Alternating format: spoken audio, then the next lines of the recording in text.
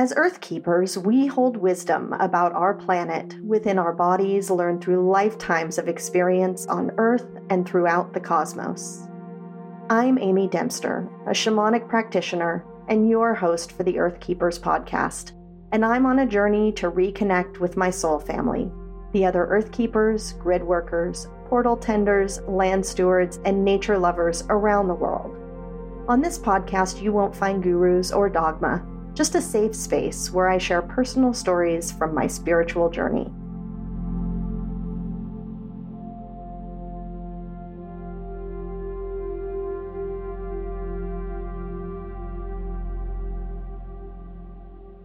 Welcome back to Season 4 of the Earth Keepers podcast.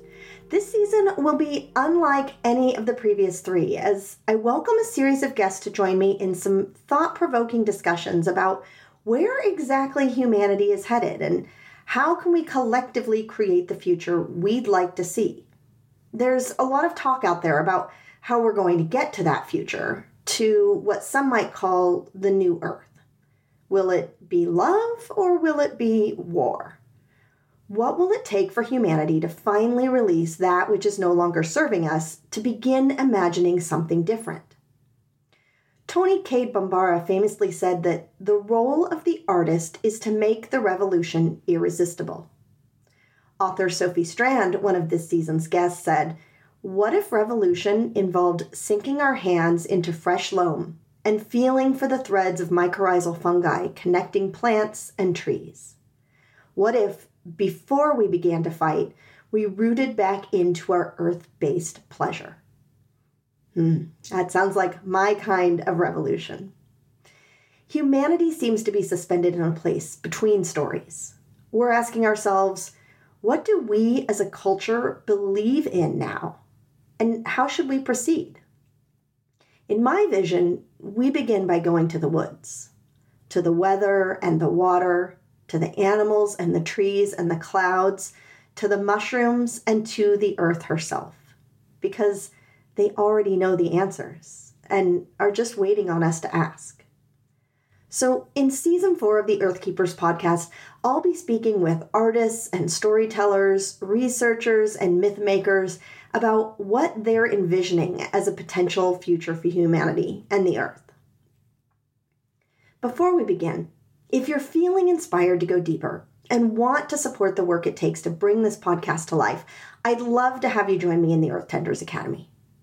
The Earth Tenders Academy is my online course and community where you can learn more about the history and energy of the community that you live in, hold space for the healing of humanity and nature, remember more about your specific gifts and role with the earth, and see the true magic held in your everyday environment. I invite you to step into this portal with me and hundreds of other Earth Tenders from around the world. Tap the link in the show notes to learn more about the Earth Tenders Academy and join us in this beautiful community. And now, on with the show.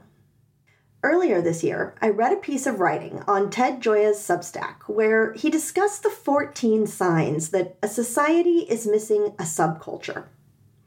Now, Ted is a longtime music and culture critic and has his finger on the pulse of what's happening in the creative world. Some of these signs that he mentioned include a sense of sameness in the creative world, static and repetitive themes, and alternative voices that are rarely heard and struggle to make an impact. He demonstrated this reality in our own culture in a series of tweets. I mean, of course, because if you want to have a chance of seeing or hearing any alternative voices in this day and age, you have to scour social media for them. Although that's getting harder and harder to do as well. But some of his examples of this lack of counterculture or sense of sameness is a screenshot of a New York City movie theater on a day where Doctor Strange was playing 70 times a day, rather than offering a variety of movie selections. Or the headline that Ed Sheeran's 2017 song Shape of You finished as the top song in contemporary music superstudy 3 years in a row from 2020 to 2022. As in, consumers could find no other music they liked more over a 5-year period. After reading this, I started paying attention to my own local radio station and realized that Even the hits station plays maybe one new song out of every 10. So if you look around at popular media, it sure does start to feel like we're trapped in a loop. Or perhaps more accurately, have been lulled into a comfortable trance, never really noticing the passage of time or changes in our larger environment. On top of that, the major news outlets have all been condensed to a few billionaire corporations. U.S. commercial book publishing is down to 4 major companies, of course all owned by even bigger companies, and even Netflix's film library, a place where the choices can seem infinite, has been edited down to less than 20 movies per decade. If it feels like we're living in a bubble where we all hear the same music, read the same books and news stories, and are binging the same shows on Netflix, it's because we are. In a time when it seems like we've never had more information or entertainment at our fingertips than ever before, that information and entertainment has been carefully curated to exclude any alternative ideas. Any ideas that might hit a nerve. Any ideas that might make us think. We're just over here humming The Shape of You and watching the same movies on repeat, living in our own version of Groundhog Day. And while you might find this an interesting story, you may be asking yourself, why the heck am I even talking about this? What exactly does any of this have to do with nature? Well, we can look to philosopher, ethnobotanist, and psychonaut Terence McKenna to make that connection. In his 1990 presentation called Opening the Doors of Creativity, he had this to say about nature and creativity. I thought I would talk just a little bit about my notion of creativity per se. What is it in and of itself? And when I think like that, of course, I cast my mind back to nature. Nature is the great visible engine of creativity against which all other creative efforts are measured.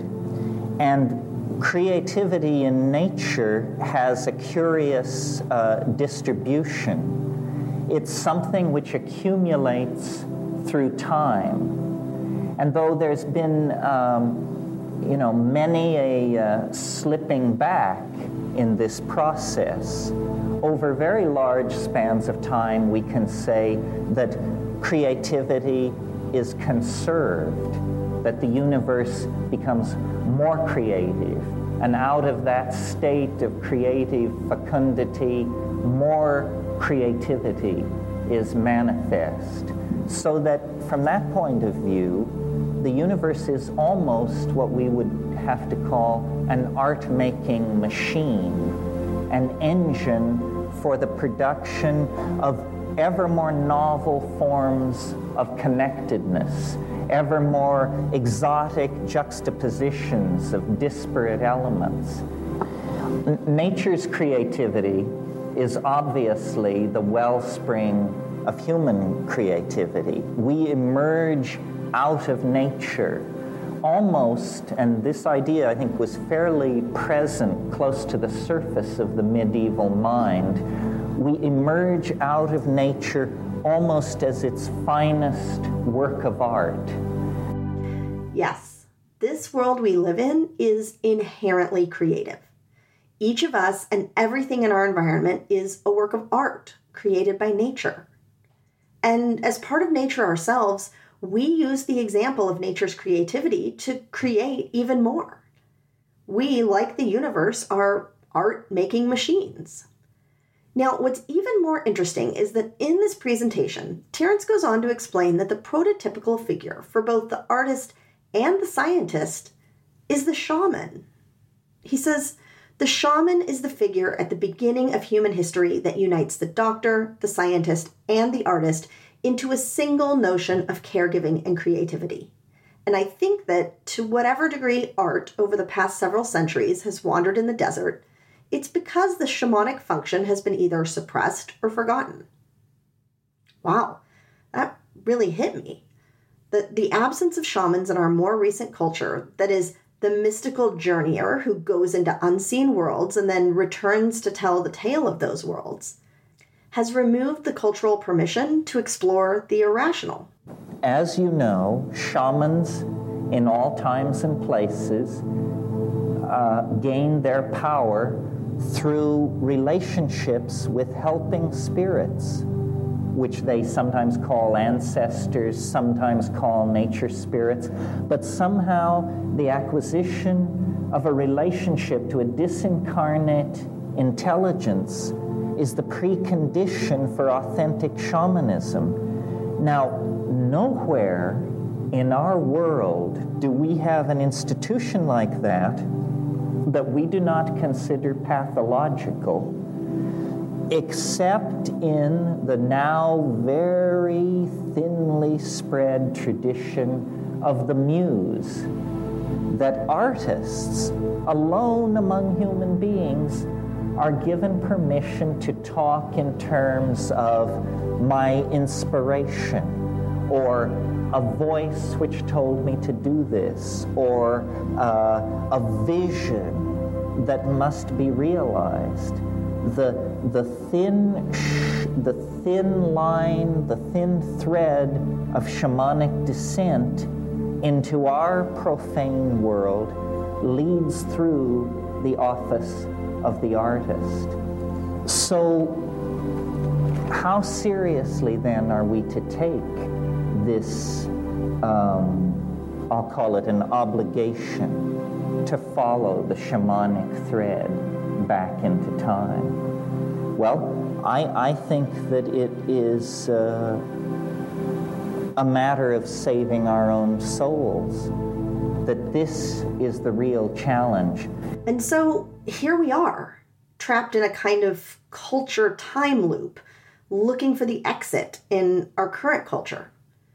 Perhaps even with the urgent assignment to save our own souls. Now, throughout this season of the podcast, we'll be touching on this time and again.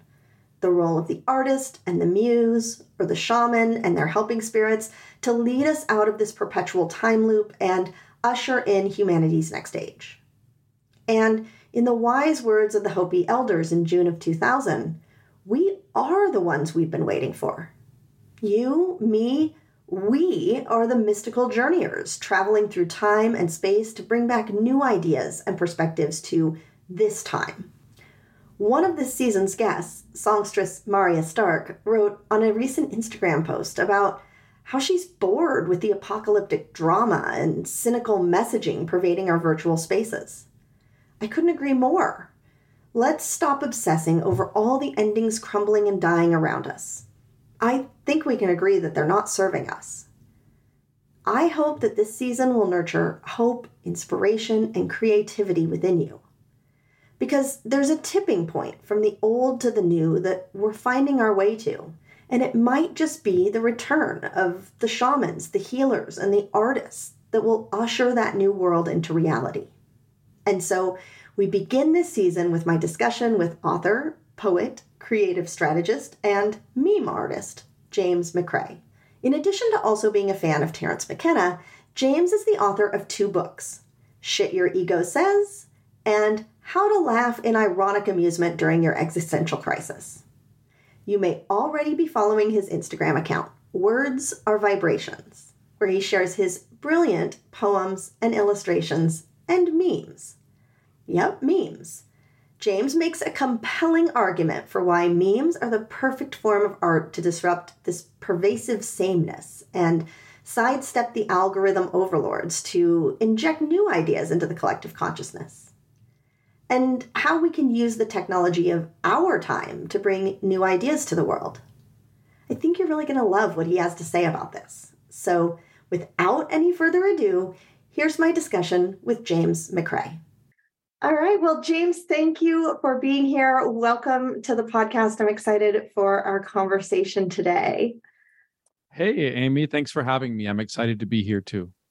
Yeah. Well, let's just dive right into our conversation. I have heard you say or seen you write that, you have more of a creative path and practice than what you might call a spiritual path or practice. And that really maybe they're kind of similar threads. So I'm just kind of curious if you can share more about your thoughts on that. Sure. But it's important to know that, like, not just because a word is used to describe something doesn't mean it's definitively such. In other words, what we call spirituality, I don't believe is such an exclusive term that we make it out to be. So, for example, every person alive is animated by the life force of spirit. We all have a spirit inside of our bodies that gives us life. And so just to be a human, to be alive, is inherently spiritual, first and foremost. You don't have to do anything to be spiritual. You're already spiritual. And then if you look at creativity and what that entails, and creativity could be anything, right? Whether you're an artist, a painter, a poet, podcaster, maybe you host dinner parties, maybe you are a dancer, anything that you do to bring something to life in the world, I think is inherently a spiritual act, because when you break down the creative process and like look at what that actually is, it starts with the imagination or your intuition tuning into another dimension. For all intents and purposes, it's a spiritual dimension. It's as similar to, the philosopher Plato talked about the world of Platonic ideals, which is this world that's not physical, but it's where the ideal of everything that's manifested on earth resides. The Platonic ideal is a bit of a spiritual world. Or the same could be said about the Hindu concept of Brahman and Maya, where Maya is the material world, and Brahman is this world of spirit that is sort of casts its shadow onto the physical world to create material reality. So imagination and intuition are portals to other dimensions where we can pick up insights and visions that cannot be seen. They don't exist in the tangible world. And then through the human intelligence, emotions, the physical body, our hands, our tongues, our vocal cords, we pull things from this invisible dimension and we manifest them into the physical world. This is what creativity is. Every time you create something, you're doing this. So I believe it is the direct engagement and interaction with the spiritual world. And when I look at that, it's like, you can't get much more spiritual than that. So personally, I've studied a lot of religions and spiritual traditions and have nothing against any of them. But for me personally, I've always resonated with the path of the artist. And my heroes and my inspiration have been poets and artists and people who do use creativity as a spiritual practice to bring some kind of a truth into the world through that spark of inspiration, through the muse that is our connection to other worlds. So I just believe in a more inclusive definition of spirituality, and that doesn't have to mean just one thing. And for me personally, and I know for many others, making art and being creative and consuming art, reading books and listening to music, this can be just as spiritual as anything else. I love that. And it's such a good point in that so many creatives and artists and, writers and poets, right? They're not always sure, like, where does this come from, right? It's just tapping into the void and the potential and the place other than here to bring something here, whatever that looks like. So I love that idea. Yeah, people talk about this, like, where do ideas come from? Like, no one can answer that question. Like, people will say, like, oh, an idea popped into my head. What does that mean? It popped into your head. That's a magical thing. It's something. So you're saying something wasn't there and then it popped into existence. That's magic. That's spiritual. That's interacting with a higher power. So like for me in my life as a creator and just as a person, what I really try to do is just make myself a receiver of information. I know that like human intelligence and certainly my intelligence can only go so far. The brain is very smart, but the brain is also very limited in its cognitive abilities. But I think when we allow ourselves to open up and become receivers for information from beyond the conscious mind, we actually tune into a higher intelligence. I love that. I love that. Well, and if anybody follows you on Instagram, they know that in addition to being a writer and a poet, you're also a meme artist. And I want to talk about memes because I think obviously it's something that we've all become accustomed to, and we know and we love and we share on social media all of the time. But I think you share really thoughtfully about what memes are from a bigger perspective and from an artistic perspective. And I was hoping you could share a little bit more about that and also about your thoughts about how memes can really shift cultures and ideas within our culture. Sure. Yeah. Well, first of all, we have this idea of memes as like this piece of like social media content. And I think it's important to take a step back and look at what a meme actually is in like a classical sense. So the word meme was invented in 1976 by an evolutionary biologist named Richard Dawkins. And Dawkins created the word meme to make a comparison to how genes work, because he was a biologist. So in biology, genes will replicate and spread, and there can be a gene mutation. And when that gene mutation is advantageous, that mutation will be the strand that ends up spreading and replicating. And then over time, this is how evolution works. Over time, the whole biological system can evolve and change based on the modifications within a single gene. So memes are to the world of culture and ideas what a gene is to biology. So Terence McKenna described a meme as the smallest unit of an idea. So it's essentially, it's the distillation. It's like taking an idea or a whole concept and making like a slogan out of it or a catchphrase. Like if you look at, I think the 1960s were such a potent time for cultural memes. And like a lot of the hippie movement was based on the spreading of memes. So you could have a catchphrase that's like, make love, not war. And then that can be placed on a t-shirt and on a sign and on a button and on a bumper sticker. And it becomes a meme that is promoting a certain cultural concept. And then that meme goes viral within the culture, and it can become the prevailing paradigm of a culture. So memes are very important. They're viral ideas that spread from one mind to others. So that's what memes are. And when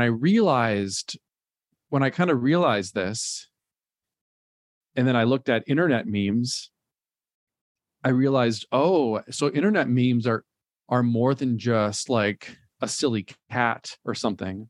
You can actually use internet memes to spread a message and to help certain messages spread and go viral in a culture. So basically, I started making memes, and at that time, my background is I've been a writer and a poet for pretty much my whole life, and I've also been a graphic designer, and I actually went to college and studied graphic design at an art school. So I just happen to have a lot of the skills, from the writing side and from the design side, and also just being a bit of like an internet nerd.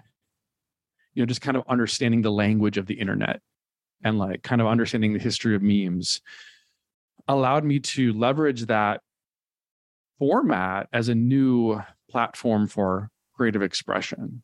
So, and I think that when you look at the history of art, there's all kinds of art, and it's always changing from one generation to the next. And each generation is kind of using the common tools and technology of their time to make art. Like when Andy Warhol started silk screening canvases in the 60s, at first it wasn't considered art because he was just using a mechanical process to silk screen images from pop culture. It's like, well, he's just reproducing images. Like that's not art. And then, but then you can look back and be like, no, it was art. It really was like reflecting back the times through the tools and technology of the era. So for me, that's what memes are. It's like the common tools and technology of our time is smartphones, it's social media, it's internet. So I think for a form of art to really be effective and relevant today, I think it's got to live in those worlds. And the meme happens to be the perfect art form for the internet age, where never before has it been so easy to copy and paste and to spread and for things to go viral. So when you look at the nature of memes is to spread and go viral, and the internet facilitates that better than any other platform in human history. So it's kind of the perfect art form for the age of social media. And so I've been doing that for a few years now, and I teach classes on how to make memes, and I've written an ebook on how to make memes, and more people are kind of tapping into that as a medium of creative expression. So it's exciting right now from an art standpoint, but also in that deeper way, I do think that memes have the power to affect change in culture, and I think we've seen that in the past, and I think we're seeing it again now. Well, it's interesting to think about because certainly, I'm sure we've seen maybe it's your meme. I don't know, memes that are like the world is burning and we're just over here sending memes to each other, or, maybe, the world is going to wake up based on just, looking at memes. But I think you're right, is that it occurs to me that we, as much as we have the opportunity to kind of go viral and spread ideas, that actually there's a lot of kind of restrictive, whether you want to call it corporate or algorithms or different kinds of things that I think can in some ways make it difficult for new ideas to kind of percolate to the surface and be found. And so I almost wonder, and that, it's kind of my question about your meme school as well, is like, are memes the way to almost infiltrate, right, these systems and find their way to people who need to receive, or hear these ideas? And is that kind of part of what you're spreading through meme school? Yeah, I think that's true. I think that memes are, in a way, can be like a Trojan horse for ideas. And I realized that early on, because I really started making memes in like the early 2020, kind of in the early crazy moments of the COVID period. Mm-hmm. And if you remember, and it still is this way, but I think even more so then, it's things became very polarized very quickly. Right. There seemed to be like a bit of like a cultural divide of people who believed this versus people who believe that, and it just seemed to be a very a very divisive time. And one thing that you can do is you can write an essay on something and have an argument laid out in an essay, or you can give a lecture and you can stand up and on a soapbox and kind of preach your point of view. And when you do things like this, they tend to, for the most part, you're kind of preaching to the choir. The people who are predisposed to agree with you are going to continue to agree with you. People who are not are going to continue to not agree with you. And what I've found is that memes, it's a little bit like that spoonful of sugar metaphor, where like memes kind of hit you in the gut rather than on the intellectual level. So whereas you might usually have some kind of like an intellectual barrier to believe something, a meme is almost like a song where it just hits you in the gut, and like you might just kind of like laugh at it or react to it before you even get it. Your mind even has a chance to like shoot it down. So in a way, yes, memes kind of infiltrate the psyche. It's kind of like, putting out little spy planes and then having them go out into the internet and see where they can land. So yeah, I definitely think that you can communicate things and ideas with memes, and especially like nuance. So you can communicate nuance and humor and absurdity in memes that you can't really communicate otherwise. And in that way, it reminds me of poetry. Like my background is in poetry, and poetry is a language that it's almost the language of nuance in a lot of ways, where you're saying things, but you're speaking on the level of metaphor, and you're kind of pointing at things, and it's more this poetic nature of language. And memes are somewhat similar, where maybe you can say more than one thing at once, or there's the real message is in the interpretation. So I feel like memes are almost like a modern form of poetry. Yeah, and you think about the ones that you screenshot or you save or you're still thinking about later, or you're sharing with other people. I mean, certainly it's I mean, you can't help but say that, especially the ones that are really well done and hit the mark, are truly an art form. And that's unique, I think, to what's happening in social media right now. Yeah, they kind of give a voice to a certain idea or emotion. It's almost like an emoji. Like if you use this emoji, it represents this feeling. And the best memes are kind of like emojis, where it's like, oh, this meme represents this feeling better than anything else. So true. Well, shifting gears a little bit to something that you've shared about, and I think is a thread that's starting to kind of come through this season as well, is the idea of myths and their impact in our culture. And I think in, the absence in some cases of a prevailing agreed upon myth, where do you think we are in our culture as far as, what myths do we have, or are we still holding up? Yeah, it's really a great question. I've been getting more and more into mythology over the past year.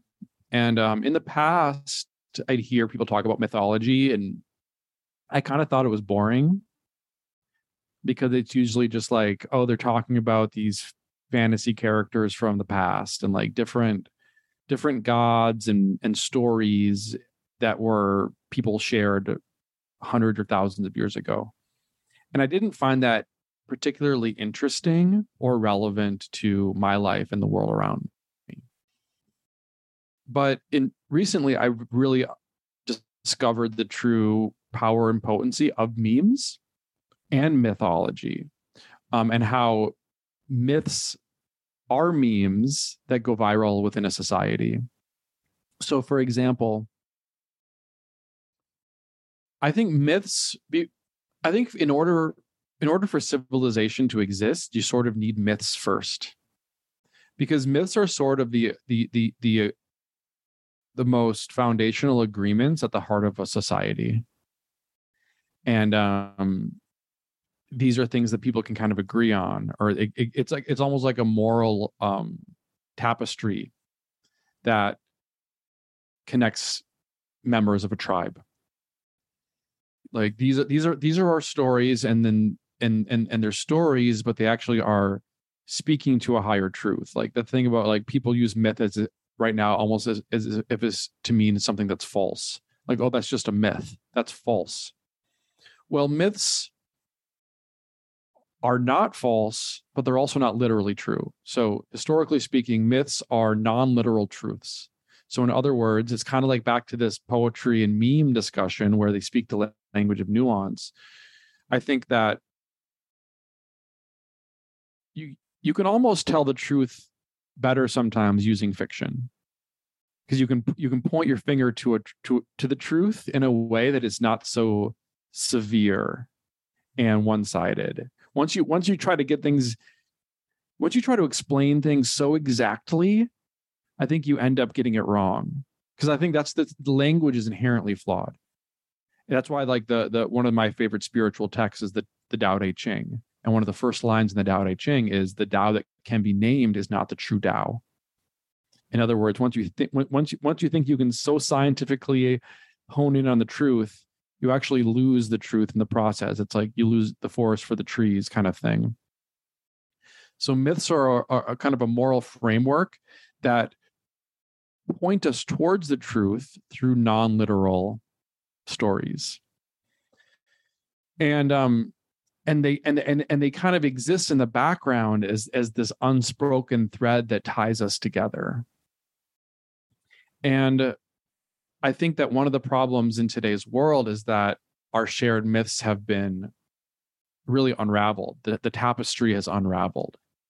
And there's a lot of reasons for that. Like if you look at what are the myths that our society today is built on, if every society needs to be built on a myth, which I believe is true, what myths are our society built on?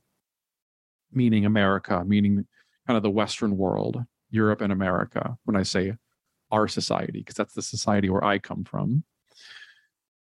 Well, like it or not, the foundational myths of our society is Christianity, because that has kind of been the documents and the stories and the moral framework that informed the Western civilization.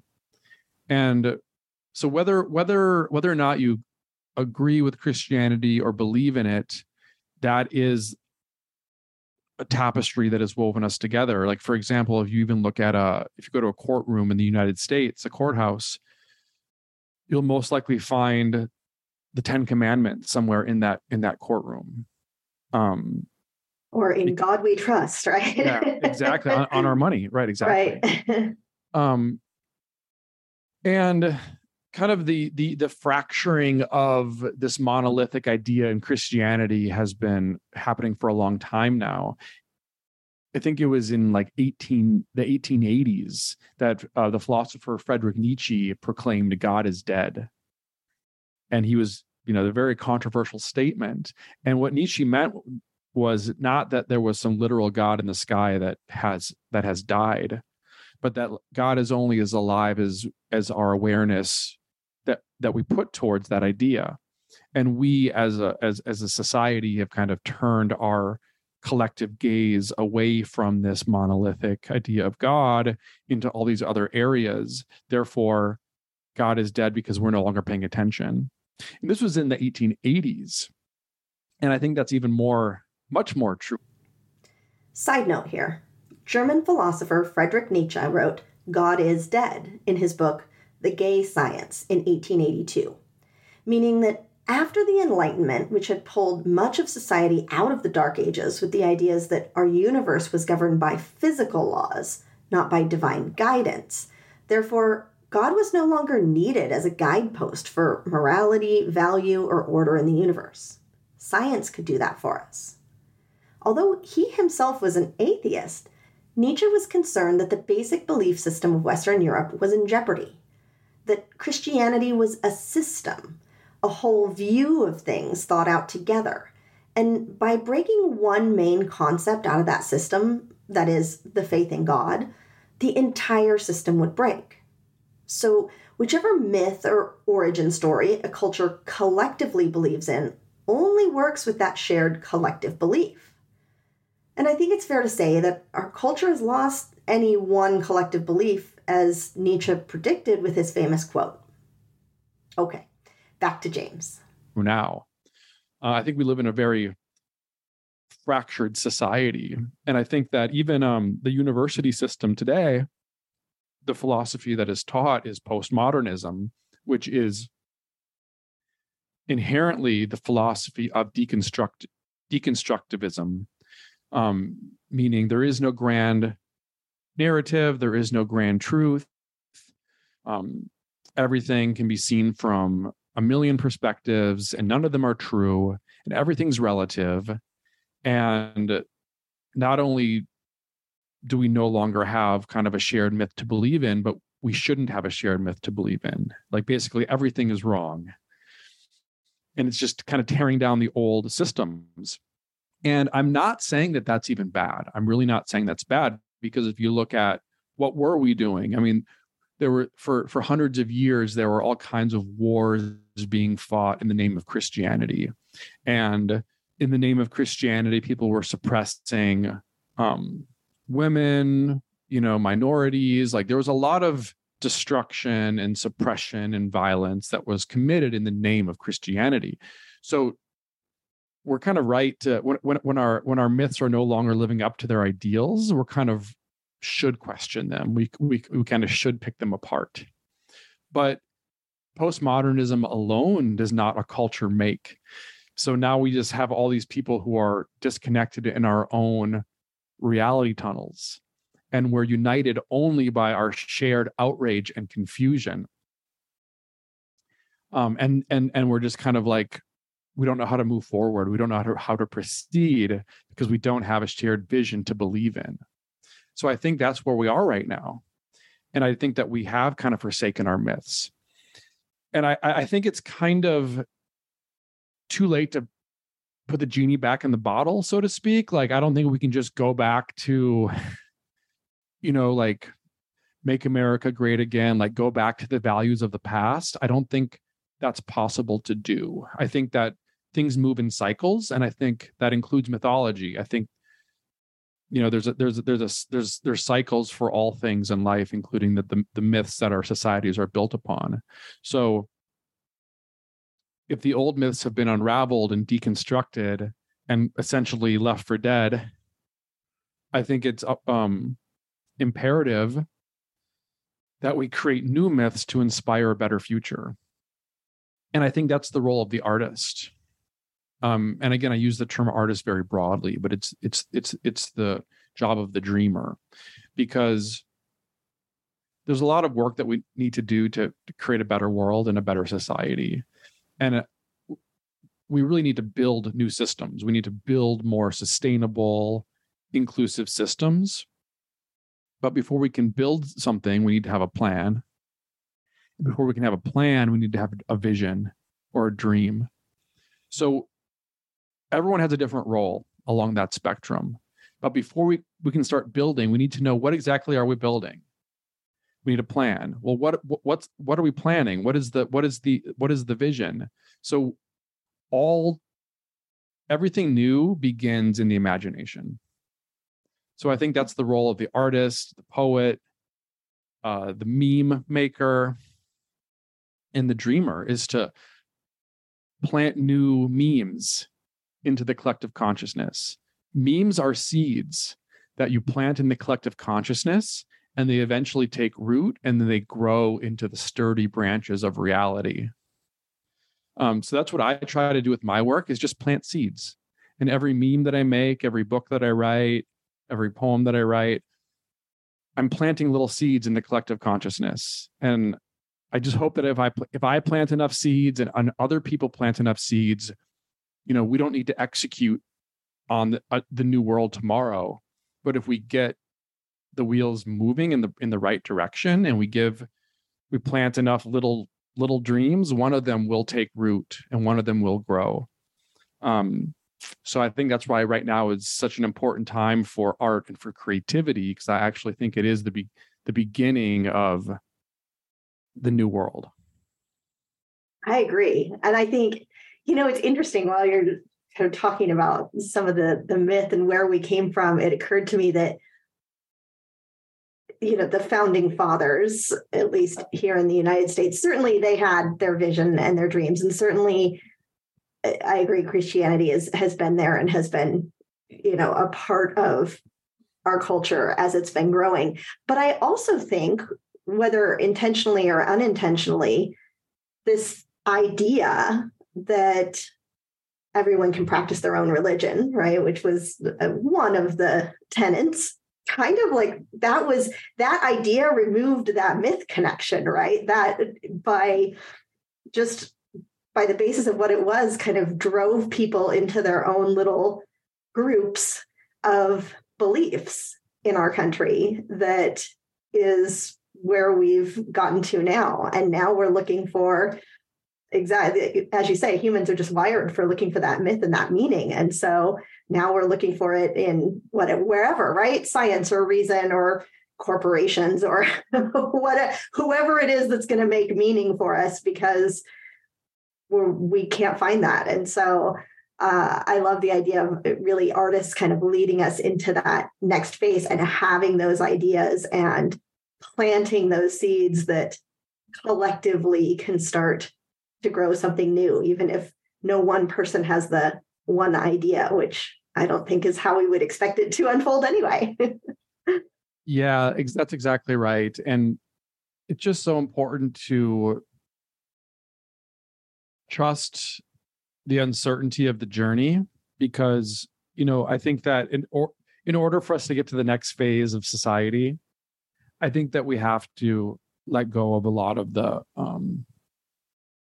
just a lot of the assumptions and a lot of the things that we take for granted. I don't know what that is. Some people want to replace the Constitution. Some people want to replace the government. Like, again, like, I don't have the answers. I'm not the one building it. I'm the one that's like putting out seeds of memes and visions, right? But I do think we need to be comfortable letting go of the known in order to move into a greater unknown. Which isn't easy, and there's a lot of resistance. And I think a lot of the friction in society today is, half the people are trying to burn down the past and pretend, just burn it down and destroy it. And because of everything, all the bad things the past is responsible for. And I understand that, motivation. And then half the country, half of the world is saying, no, these are our values. Like, how can we tear down our traditional values? Because they've actually got us as far where we are today. Because let's not forget, like, we are living, all things considered, most people are living in a pretty good world compared to how it could be. Things are, pretty organized, pretty safe. Always can get better. But it's really, I can understand why you would want to be very protective of the traditions and values that you hold dear and that have allowed us and have allowed many people to flourish. But when those same values that have allowed some people to flourish, but have also, imprisoned many others and, been less than ideal for many others, we do need to question whether they are the right ideals or whether they maybe have spread far enough to be effective for the most number of people. So I do think we are going through a period of change, and I don't think it's about burning down all of the past, but it's also not about preserving all of the past. I think there needs to be I'm a big fan of Buddhism, and in Buddhism, we speak about the middle way. So I do think there is a middle way between extremes, between burning down the past and between going back to the past. I think that there are certain principles that we can preserve as we progress forward into the future. And that's going to take compromise. That's going to take discussion, debate. You mentioned the founding fathers. The founding fathers in America were not all on the same page. They weren't just a bunch of buddies that all saw things the same way. There was a lot of disagreements in the founding of America. There was a lot of debate, a lot of arguing. There was fighting in when it came to putting together the Constitution. So I think we need to be prepared to do that, to really get on the same page. And that's you can't have it all your way. I think right now people want to have it all their way. And this is how I want things to be. And this is the way it should be. But then someone on the other side says, no, I want it all this way. And this is the way it should be. There's going to have to be compromises. There's going to have to be a unification of some sort. And I hope we can get there without some kind of, level of devastation where we have no other choice. Like, I think there's a line from Morrissey in a Smith song that says, if it's not love, then it's the bomb that will bring us together. So it's like, we're coming together at some point either way. But I hope we can get there through love and not through war. Ask me, ask me, ask me. Ask me, ask me,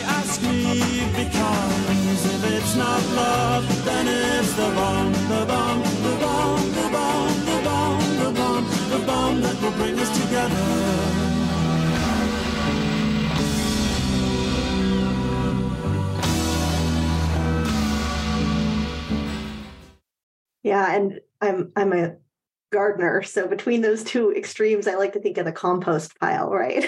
That somewhere in the middle we have this compost pile that might be full of some weeds that you pulled out, but it might also be, you might also toss in the zucchini that was perfectly good but got a little too large, and the prunings from last year's flowers, and you put everything goes in, but out of the compost comes the soil that we grow something new from. And I guess that's, in my mind, I'm with you. Rather than fighting a war, it would be nice if we were able to compost it and grow something new. Totally. Throw it all in there. Throw it all in there, Yeah. and let it all grow together into something new. Totally.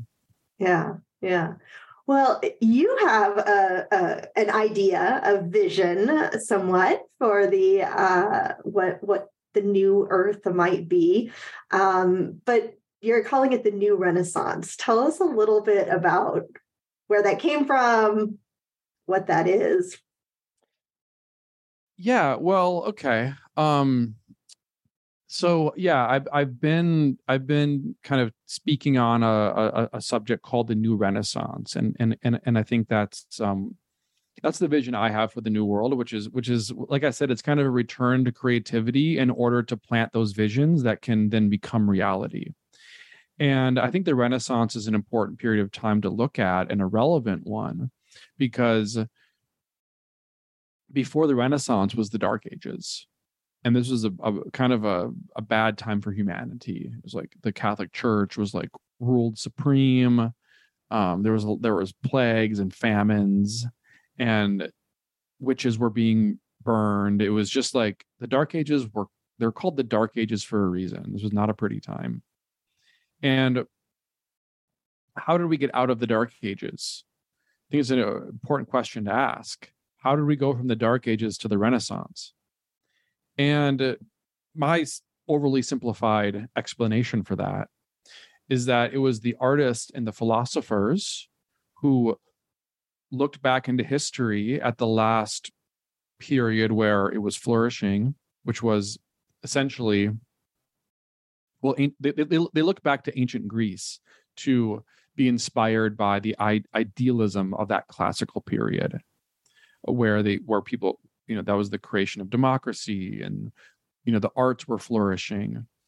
So it was the artists and the philosophers that took inspiration from ancient Greece, and then they brought those ideals forward into the present, and that sparked the Renaissance, which was a return to science and a return to art and to beauty and to philosophical debate, which led to the period known as the Enlightenment. And the Enlightenment is problematic in its own way, because it's kind of like this reliance on reason above all else. But things are both good and bad, right? Because at the time, the Enlightenment got us out of a lot of the superstitions of the Dark Ages, which was good. It was a positive step for humanity. So it was by looking to the past and taking the inspiration and bringing those ideals to life in the present that led to the Renaissance. And I think that's what we need now. And one of my favorite thinkers is Terence McKenna. And what he said is the problems we're facing today are so severe that instead of looking back to ancient Greece, we need to look back even further. Because McKenna talked about the biggest problem in the world today, or actually all of the problems in the world today, they all come back to the same idea called the ego dominator society. And right now, people throw around words like, the patriarchy, or colonialism, or white supremacy. And all of these terms are just different aspects of the ego dominator society. So it's beyond race, it's beyond gender, etc. It's almost like a mind virus that's been planted in society that causes us to loot and pillage and seek gain for ourselves at the expense of others. And McKenna pointed out that it was about 10,000 years ago, during the transition from hunter-gatherer societies into agriculture, that this is where the eco-dominator society was born. And essentially because there's nothing wrong with agriculture, there's nothing wrong with farming, but things often have like an unexpected consequence. And with agriculture, for the first time, people were no longer nomadic. People could own land and people could hoard resources. So you could suddenly what was a kind of a more communal living became a hierarchy, with the haves and the have-nots. And this was 10,000 years ago. And you play that out over 10,000 years, and you can see how severe that hierarchy has gotten between the haves and the have-nots. So McKenna pointed out that in order to move beyond the ego-dominator society, we need to look back to a period in history prior to the birth of the ego-dominator society, which was hunter-gatherers. So in other words, the new Renaissance, instead of being inspired by ancient Greece, is going to be inspired by the Paleolithic period with the tribal people who are hunter-gatherers. So in other words, indigenous tribes, people who lived in community, societies that worshiped the goddess just as much as the god. And those are equal. And a connection to nature, and having sustainable lifestyles and working together as a community. So I think for me, the new Renaissance is about taking the forgotten principles of ancient history, in particular indigenous cultures and hunter-gatherers, and the same way that they did in the Renaissance, bring those principles forward into the present.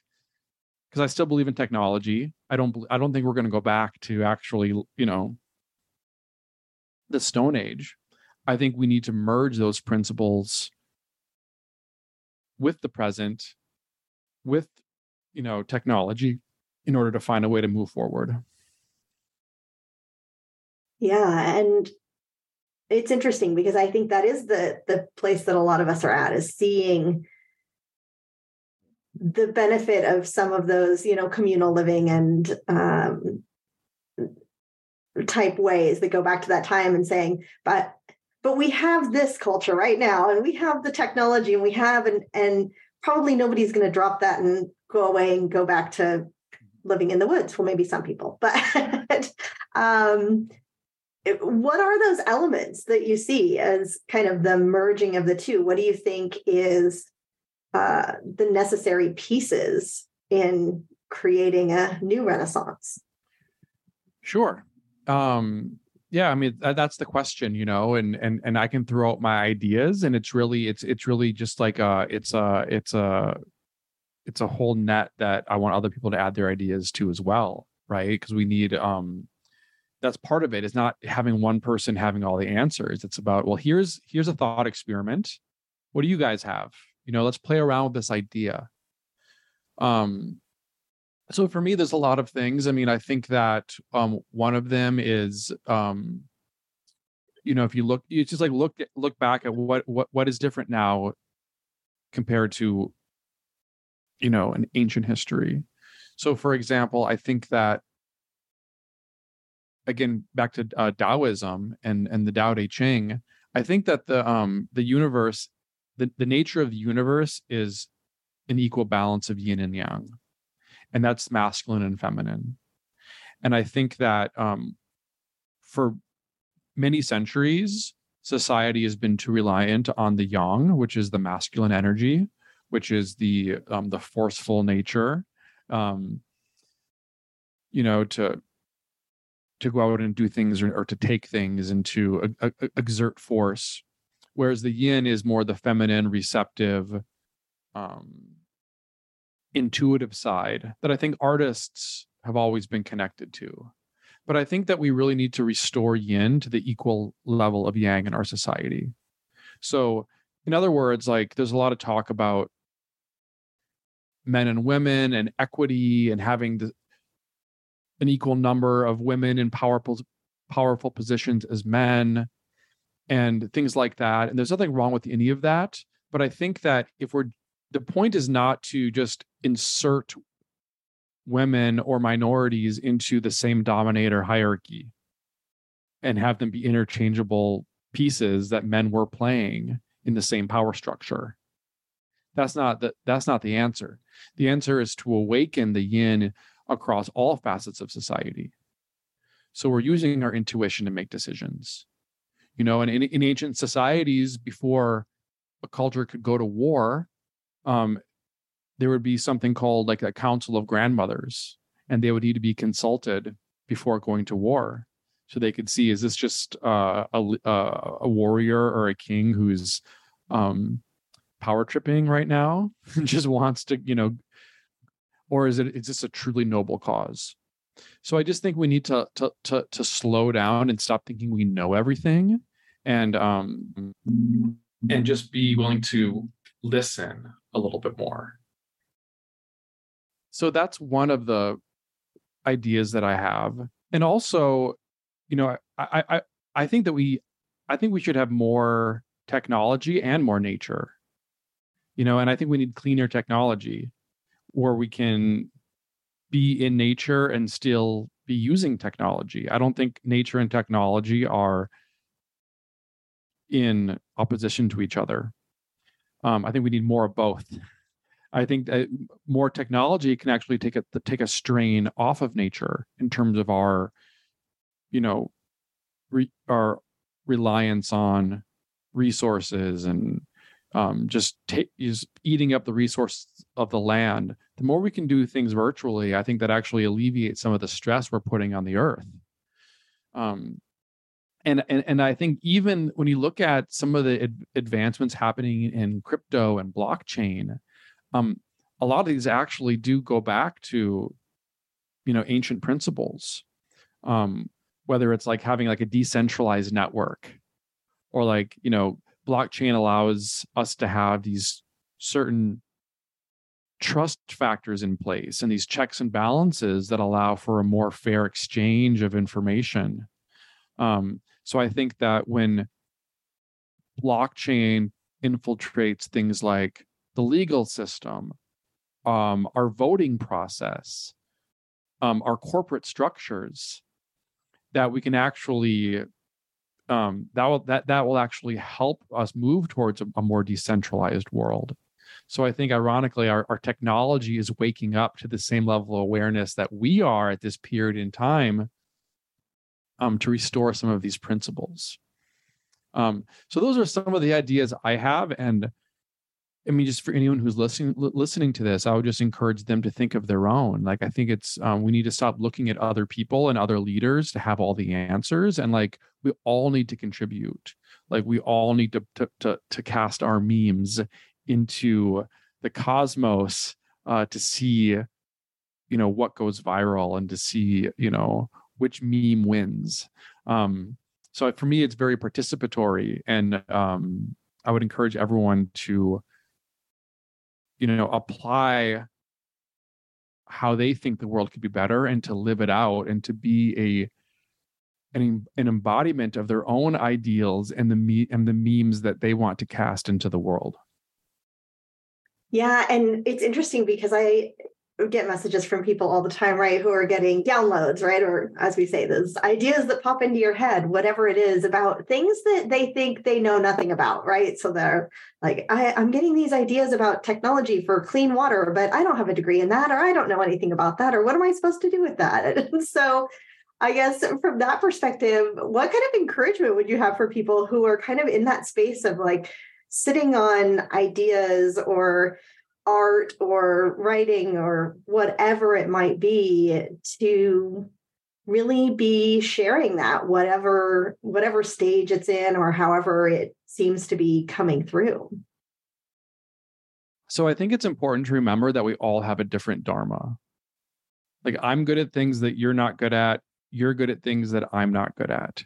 So I think it's really important at this time for everyone to find their dharma, to find what is the song that only they can sing, what is the message that they have to deliver.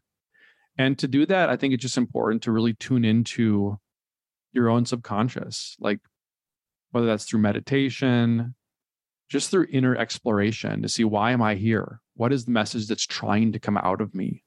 Don't force it because it's trendy. Don't be like, oh, I'm supposed to do this because it's trendy, or, James makes memes, so I have to make memes. Not everyone's going to make memes. Like maybe your words are your memes. Maybe your actions are your memes, right? So find what only you can do and apply yourself to it, and know that you're here for a purpose and your voice matters.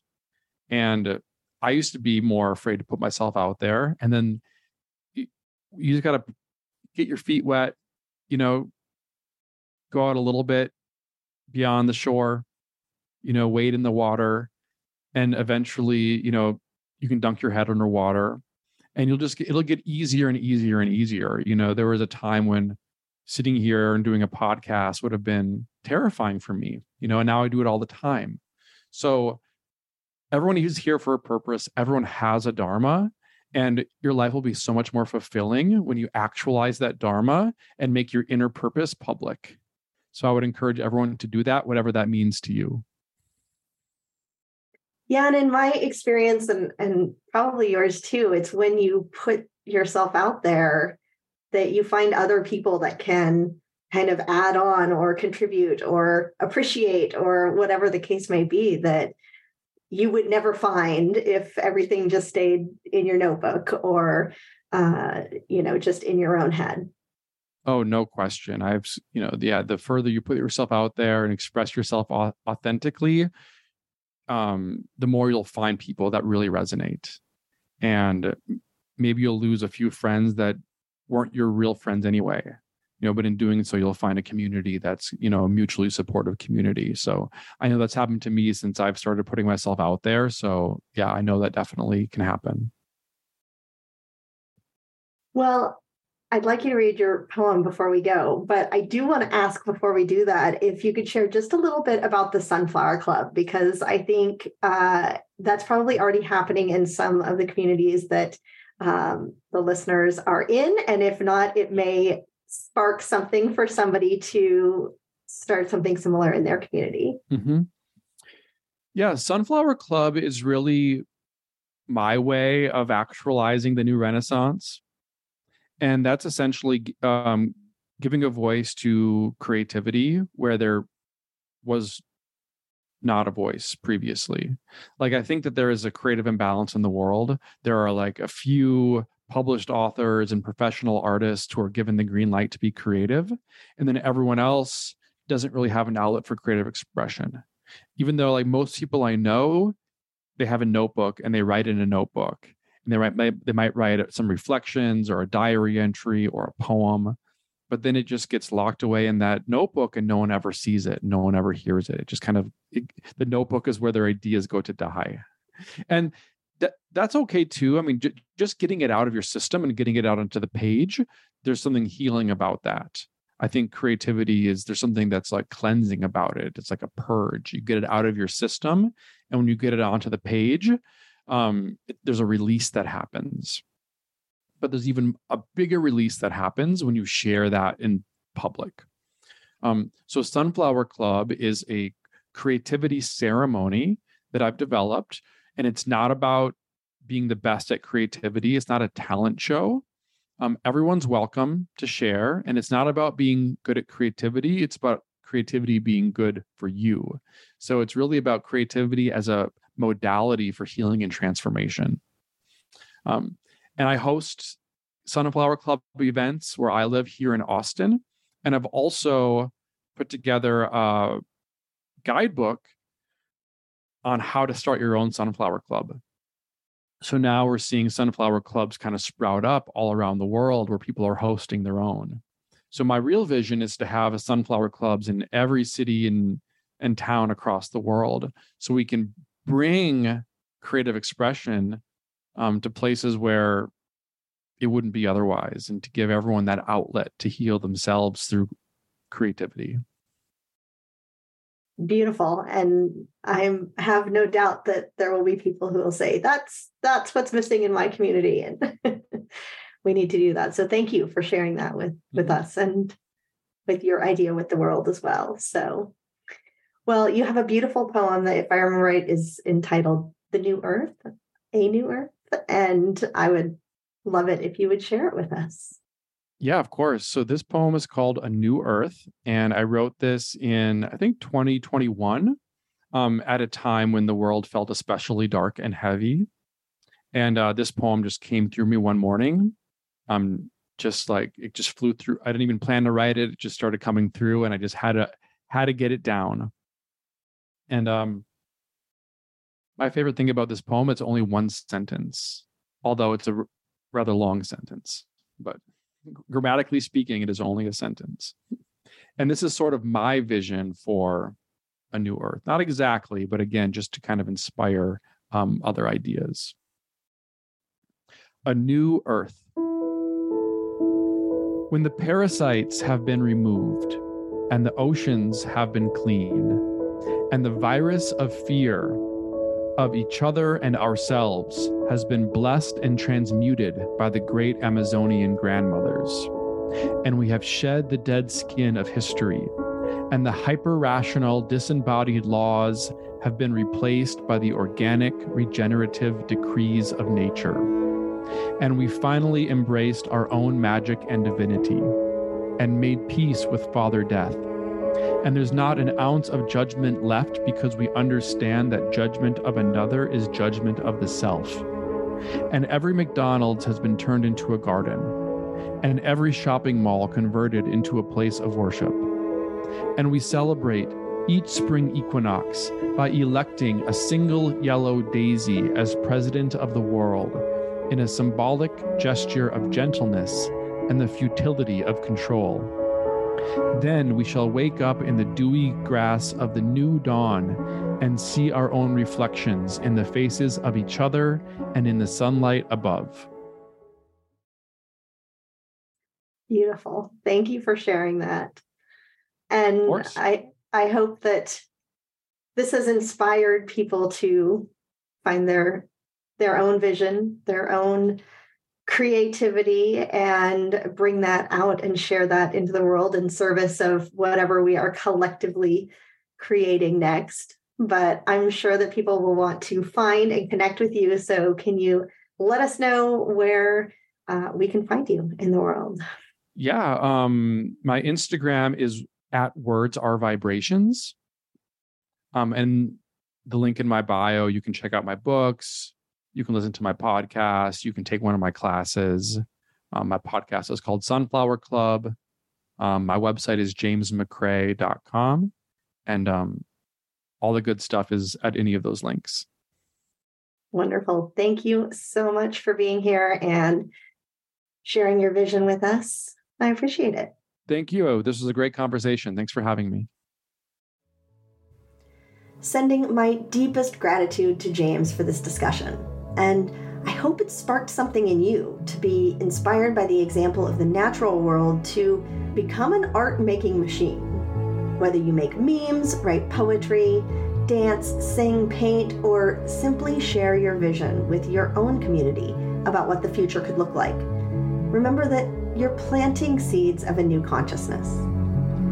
If you enjoyed this episode and think these ideas are worth spreading, I hope you'll share it with others. In the meantime, thanks for listening, and thanks for being here on the earth at this moment in time. I'll see you back here next week.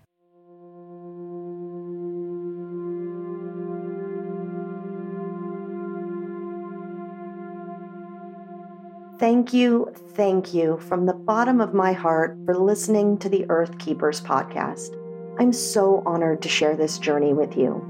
I would love it if you join me and other Earth Keepers from around the world in the Following Hawks Earth Keepers community on Facebook.